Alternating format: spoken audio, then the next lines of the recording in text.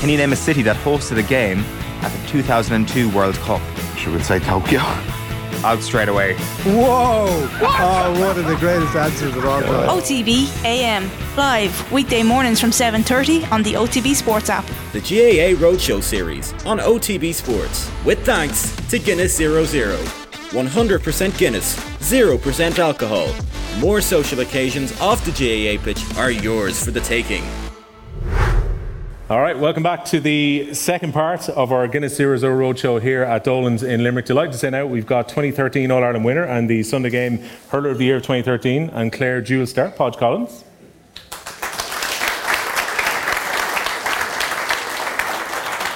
And we've got the youngest ever winning manager of the Fitzgibbon Cup with Mary I in Jamie Wall as well. Jamie, also a former underage dual star with Cork, and the boys are also first cousins. And I believe, Jamie, you may well have faced each other on the pitch back at minor level as well? Under 14, actually, yeah, in Charleville. I say it was one of the only times we played each other twice, I think. I was an unused substitute when we played minor football, so you were safe enough that day.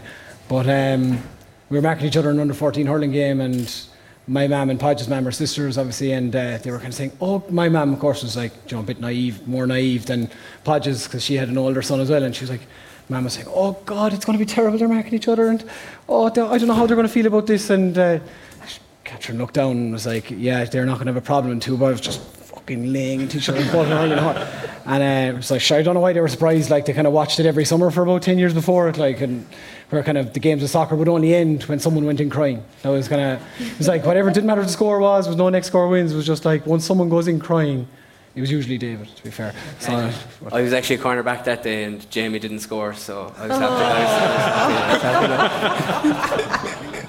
Family bragging rights all the way on the Collins side. Yeah, it's still happening. May or may not be true, but go on. We played Mary I then in colleges, and Jamie put on a bit of an exhibition. The Mary I Ultras, there's a few of them here today. They were up in the, what would you call it, the balcony, shouting down. The Talton building, yeah. Yeah, so it's a bit of a tough away ground to go to, but we won the game well. But it wasn't that tough, you beat us by 13 fucking points. Fuck's sake. I think Jamie scored 11 points or something. We won't say who you were on that day because he's involved this weekend, but anyway. Well, that's it. I mean, like, you guys have got plenty of links here. Like, I'm thinking back, Jamie, back to that Fitzgibbon Cup team. I think lads that you would have had involved, that you would have managed coming into this, like, you have Conlon on the Clare side, you have Declan Hannon, I think, would have played at the same time as well.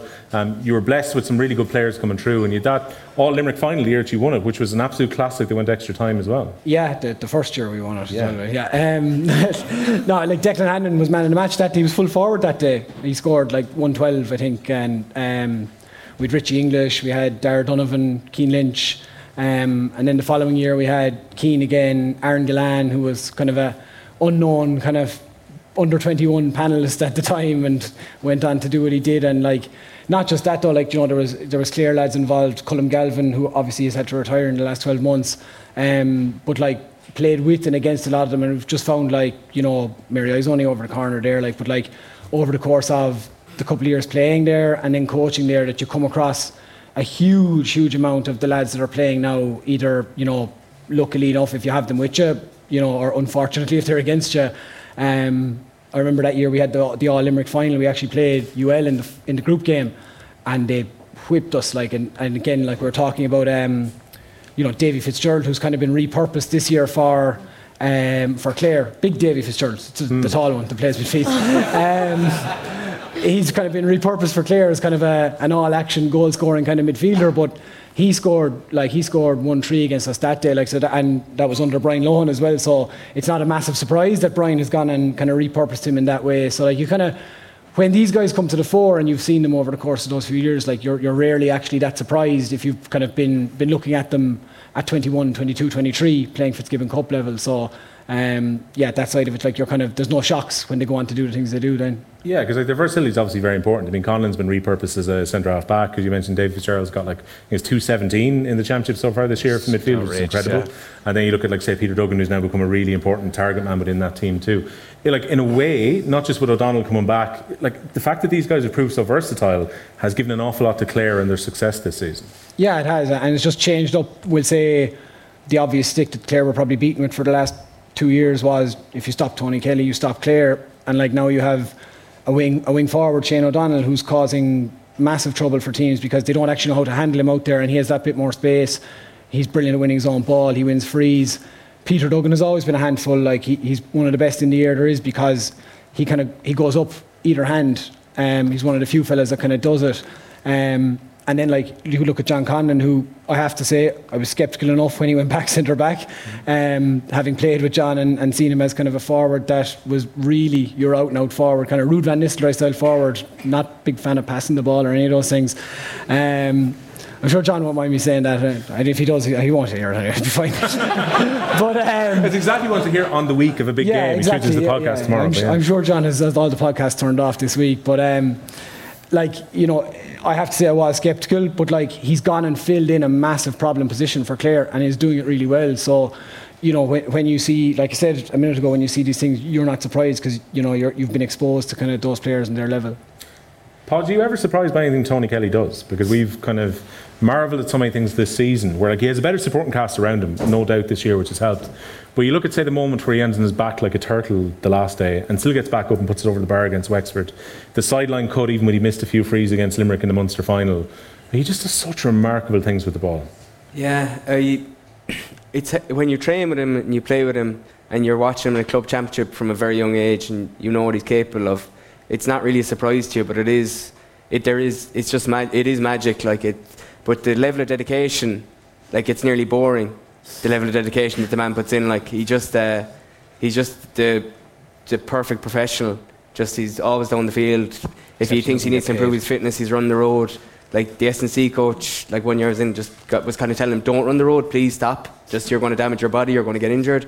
But he puts an enormous amount of time into it, as well as probably being like gifted genetically, because like the stuff he can do is like the fact that he's such a freak athlete is obviously like he was obviously gifted from a young age. But he's just his time and his skill level, it's incredible. Some of the stuff you see him doing training, you would nearly be like, just it's unbelievable. But then he does it in championship, you're not too surprised because you've seen so much of it. But he's doing it so long. Some players, when they get such a big name, it puts pressure on the player. But it just seems to be, for him, it's just another day, going to do what I've done, what I've practiced for, and he has done it. He just continues to impress, and he's, like you said, the perfect professional.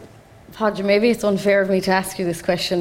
Clare going so well this year, semi-final weekend, maybe an All-Ireland final.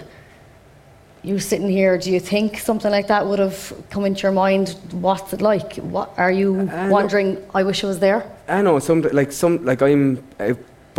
I was a young lad, I was a Clare fan, going to all the games, really enjoyed all the games, loved going to the games.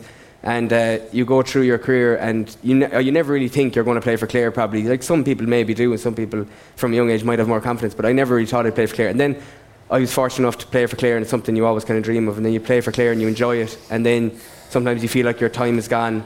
And let's say on the hurling side of it, that's what I felt. So I was fortunate enough that I got to play football this year. But like I said, I was a fan when I was a kid, and then this year, like, I've gone to all the games. So I went to all the group games, went to the Munster final, went to the Wexford game, and you just be back to. You don't feel like, oh, gosh. No, like it's even though it was funny, I was talking to Derek Onan, and we were just saying, like, sometimes you might see something happen in the game, and you'd automatically think, like, could I have done anything differently there? But I don't know. I've been in that environment where like things aren't going great for you on the field, and you know how hard it is to play inter-county hurling. I find it difficult to hear kind of people when they talk negatively about players in inter-county hurling, like nearly field, because can be so difficult. But then Derek was saying to me, he was talking to someone, he was like 73, and he said he still feels like, oh, I could have done something there on the field. So Derek said it doesn't go away. So just when you hear that kind of stuff, but no. It was a difficult decision a couple of years ago though, when you decide to go all in with the football. Like, bear in mind, right, your dad's managing the team, football's been going really well, 2 trips to Croke Park this year. But was it actually a tough call to say, right, I'm going football over hurling, given like you've already got a Celtic Cross and the hurling behind you? No, like I said, a big Clare fan, like playing hurling football, whatever kind of at the time feels right, I kind of do, and that's kind of it. I don't dwell too much on it. You did have a great year with the footballers, and commiserations in the weekend only, but the year you've had, the success you've had back in Championship in Croker since 2016, it has been a good year for you. Yeah, very disappointing end. Like Derry definitely were a level above us. And I suppose like you're going into the game and you're kind of thinking, like Derry who were probably unlucky to stay in Division 2 this year. They're a good side, but performed unbelievably well in Ulster, beating Tyrone, beating Monaghan, beating Donegal. Is an impressive run, but you always kind of think in the back of your head maybe we could put it up to them, but they completely outclassed us, and we can't complain. We didn't show up at all. It's very disappointing, but that's sport. Where does the Roscommon win rank up in terms of things in your career? Like to come back late in the game, Croke Park, first time Clare had won at the venue in nearly 100 years. Like to have done that must have been huge for you. What I'd say is like it's nearly, we're at a level like it's about performance. And like consistent performance is important, and we started the league very well, performing very well, and then we went through a bit of a lull, and that lull kind of Limerick were better than us in the day, and fair play, they deserved their victory. Didn't play that well against Meath, got over them, and then we performed against Roscommon for probably 40 minutes, and then really kind of switched off 25 minutes. So that was very disappointing. And then to come out with the win, you're happy, but like when you reflect on the year, you kind of see it as a whole, and you'd like to get that more consistent performances throughout the year. If we could replicate that first half against Roscommon more consistently, you'd be more impressive. But yeah, like listen, it's great winning, but and then you're reflecting the year and whatever, you've nothing really won. So you just kind of look to the club and kind of go again. You went in the same tunnel as the Armagh lads the other day, and there was no wild scenes at your game. No, it's a tough couple of weeks now for those players, because like I've been to a lot of GAA games like since I was a kid, and club games, and nasty stuff has gone on. There's no cameras. And it's always very difficult when there's cameras involved, and players should probably be aware of that. But yeah, there's like social media stuff, and even politicians commenting on it. It's probably not nice for the players involved and whatever, but not condoning it. But yeah, it's disappointing, obviously. I spoke to your dad after the game on the weekend, and he was devastated. I mean, he's there a long time. He's got the utmost respect. Look what he's done with the team. I mean, do you think, have you spoke about it? Has he talked to you about maybe his future with it? No. I'd say no. It might be the last person to know, but that's wrong, by the way, because he said to us after the game, "My family are the first people to tell." Yeah. Yeah. Maybe Sean will find out first. I don't know. Yeah, we'll see. I don't know. Would you love him to go back? Yeah, he's done a great job with Clare, and it's been like he's been there. He's one of the longest. He is the longest serving football manager, I think. Yeah. He is. But yeah, we'll see. Like you can always improve, always get better, and this year obviously very disappointing end, but like that's completely his decision. I wouldn't comment on it. I'd kind of let him make it up, like the same way he let me make my mind up about stuff. So yeah. Jamie, as a Cork man, what was your feeling after the second game that took place on Saturday? Because I've been kind of watching the stands. But my first half was okay. They contained Dublin reasonably well, carried a bit of a threat. Second half was a hard watch. 21 minutes without a score. Yeah. Well, I think we were kind of told we've to kind of tone down all the drink talk, so I don't know if I'm allowed to say that I was in Murty Brown's in Anthony Daly's pub watching the second half. So having a few soft drinks. Yeah, I was on the minerals and kind of just was able. There was a guy playing music, so I was able to kind of look at him for most of the second half. To be honest, like it wasn't a massive surprise the way it went. To be like, I think watching the first half, definitely the first 20 minutes. I actually think if Cork had maybe kicked the ball a small bit more into the full forward line, there was actually joy to be got. They were one-on-one inside there a lot, but Dublin kind of cottoned on to that quick enough. Cork kicked wides that, it just shows, look, right now Cork aren't at that level, and that's not kind of talking out of turn or anything like that. They're in that kind of that rung just below the top 10, I would say. I know the quarterfinals are our last 8, but in reality, I don't think Cork would have beaten Roscommon if they played them in that game with Clare. There's an 18 probably ahead of them. Cork are probably that 10 to 14th kind of place. Did the draw kind of give them a bit of an unfair appearance of their year as well? Like to get the two teams that come up from Division 3 at home, you couldn't have handpicked a better draw in many ways. Yeah, I suppose you couldn't, but equally, I suppose you then get the worst draw I suppose you can get, I would say, in the quarterfinal. I think it's a roughly fair reflection of where they are. I think the greatest reflection of where Cork are is they came 6th in Division 2, which puts you at 14th, isn't it? So you're roughly, they were a point or two off Clare in the league, so you're roughly at that kind of 11th to 14th kind of slot. That's kind of roughly where I would put Cork football right now, certainly with the potential to go higher, but there's huge work has to be done there for Cork to catch up. There's been a lot of years where Cork have had quite a good structure at underage, and I've seen it firsthand. We're very good at getting them from about 14 to 17. generally speaking, at under 20, especially now with the new rules about players, not playing up and down.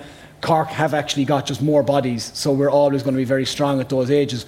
But I wonder, have we got a plan to get them from 20 to 24? Because inter-county football now is gone so physical that very, very rarely is a guy ready at 21, 22. It takes those couple of years, and for the last couple of years I do know for a fact that there wasn't great aftercare in Cork. Like, the lads would finish their inter-county year, and there was no what's the plan for us so that we just come back into pre-season ready to train, ready to get better. There was none of that. And I know for a fact that if you go to the top echelon of counties, Dublin, Kerry, Mayo, Tyrone, those counties, that's where they're making differences that maybe the rest of us aren't, and if Cork are going to catch up, you have to, it's a saying I would say to people, it's like, if you want to catch up to a car that's in front of you, you have to drive faster than that car.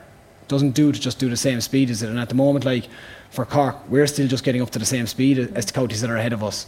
And we have to overtake them if we want to even get near them. So it was not discouraging this year. They stayed in Division 2. They'd come up. They need to improve an awful lot going forward. But I wouldn't be totally discouraged, but equally I do think it's going to take time. I don't buy into some of the crap I saw on social media, kind of people talking about Cork winning an under 20 All-Ireland and a minor All-Ireland, more excuses or talk like that. It's number one, they won them both in the same year. Number two, those minor players are only 20 years of age right now. It's going to take time, and I think if you want something to work, you have to give it time. Podge, is there an outstanding candidate for the Sam Maguire right now? Having watched all the quarterfinals last weekend, you got question marks about Dublin and then where Connor's going to be at, where McCarthy might be at with their fitness, and varying reports whether he's going to be back for the Kerry game. Kerry still look, a little bit not match sharp because of the breaks that they've had, and concerns about David Clifford's ankle going into the semi-final now too. And then you got to see Derry, who were very impressive against you guys in clinical finishing and how well they played. And then Galway look a little bit susceptible to high ball going in the Armagh game. It's one of those years we're going to a semi-final. There's probably a question mark about every team going in now. Yeah, I suppose it's good for a spectator. From a Galway Derry perspective of is looking at that semi-final, I'd find it very hard to call. We've played both this year. Two equally nearly impressive sides in different ways when we played them. Even from a Derry perspective, we played them in Cusack Park. And in fairness, against even Kerry, when we played, I know obviously different years, different teams, everything like that, 2014, 2016, we played Kerry at home. Coming to Cusack Park, I always felt it gives us a bit of an edge. But it was always a 3 or 4 point game against Kerry when we got into Cusack Park. Even 2014 when they kicked on, they have a great year. So Derry coming to Cusack Park to beat us by 9 points, I thought in my head, I was this is a very good Derry side. And then they obviously gave us a good beating at the weekend. So I'm very impressed with them, but equally I was impressed with Galway. That's going to be a very close game. I don't know, is it from being around Clare and listening to Kerry people a lot because they're so close?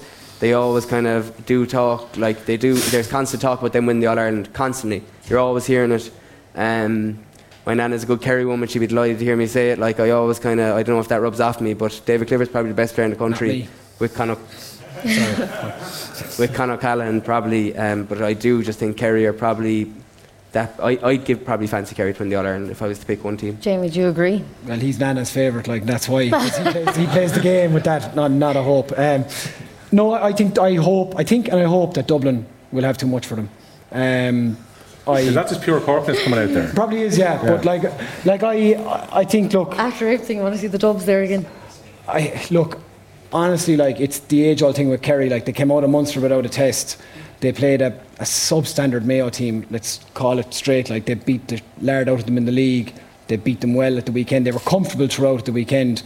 I know you've the same question marks over Dublin, but I just think they're doing it in such an impressive way. I'm hopeful that Dublin will have too much for them, but like I said, it might just be more Corkness than anything else, and lack of just more desire, what I want to see happen rather than what might happen. On the dual side, Jamie, what do you make of Owen O'Donnell going in with the Dublin footballers? Because the game was so dead at the point he came on, I pretty much just watched what he did for the last 10 minutes after he came on, because it was 8 or 9 points up when he came on. I thought he was actually going to be in the inside forward line, so he'd been playing for his club half forward and he needed someone to go in behind. In the end he kind of swept and he did his work pretty well. But it's an intriguing prospect where you go from being the captain and such an important player on the hurling team to potentially giving that up if he wants to go in with the footballers next year, because I reckon the footballers will want him in from the start next season. And I'd agree with you. I reckon that was part of the move. I would guess, like, you know, not to be too cynical, but like I would say that was part of the thinking, and probably part of the thinking with bringing him on at the weekend. I don't know. Maybe I'm totally wrong. Like, I don't know. Would he be the first port to call next week against Kerry? Like, do you know what I mean? If that game's in the melting pot, are they going to turn around to a guy who's played 10 minutes of senior inter-county football? Like I said, could be totally wrong, and he could be absolutely tearing it up inside there. But like, I think it's interesting to see him go in. He has that choice of being the main man on a hurling team or going into a football team. But like, the thing that you have to, I suppose that, the obvious elephant in the room is, like, without trying to be too down on Dublin, they're not going to win anything in the hurling. And like, I'm just being frank there, like, they're not. They're the fourth best team in Leinster, so they're not going anywhere there. There's a legitimate chance every year you play with the Dublin footballers now that you win an All-Ireland or 7, like, so like, for me it makes perfect sense that Owen O'Donnell owes nothing to Dublin hurling. He's been an incredible player for them. If Owen O'Donnell thinks I might be good enough to be an inter-county senior footballer, maybe not starting, maybe coming on, maybe he might think, like, it's time to try and do that for something different. And I think more luck to him, more power to him. If he's good enough footballer to be looked at there, and obviously there are obvious physical attributes. A guy like Owen O'Donnell, like, you can look at him and say, I can see how he'd be a good footballer at inter-county level. He's 6'3" or 4", he's athletic, he's quick. Like, you don't play in the full back line in inter-county hurling if you can't move over 10, 15, 20 metres. So, like, it's a no-brainer in that, like, it's worth trying. From a Dublin perspective, we're here talking about Owen O'Donnell. He may not see grass against Kerry. Do you know what I mean? It may be a masterstroke. I don't know from Desi, but I think, like you said, I agree with you 100%. To me, it does look like give Owen O'Donnell a taste of big days in Croke Park, playing football next winter. I would imagine, the phone call is, Owen, do you want to be part of this going forward? It's a very good time to try poach one of the hurler's best players to play football, and I think that's what's happened. And if I was a betting man, I would say it'll likely be successful. Is it fair to the players that are there at the moment, maybe all year, putting in all the hard work, Podge, putting in all there in the winter and the rain, and then he swans in last minute, he gets 10 minutes? It's not really swanning because of the level of dedication that he probably gives. I know that there's probably 7 or 8 full forwards in Ireland right now in hurling that are delighted with the fact that they don't have to look at Owen O'Donnell's face on their hurling field next year if that is the case. Like, so he's top class as a hurler. So there is going to be some happy inter-county managers and full forwards that he's gone to the football if he does stay at the football. And like you were saying, very dedicated. He hasn't been swanning around, to be fair. Like, I think it might be different if he had maybe, been off on a jolly up for a couple of months, and like, they were like, oh, this lad has just waltzed in. But like, he has been representing Dublin. He has been training since, last November, December. He's coming in as a, lesser of equals, but still, on a relatively equal footing to the lads. So I don't think that would be as big an issue. As a player, though, would you not feel a bit hard done by if you were the one sitting on the bench? No? I in his case, I really don't think so. He's in such good physical condition. He's been the epitome of, like, a dedicated player for Dublin hurlers so consistently. He's probably got massive respect from a lot of those Dublin footballers.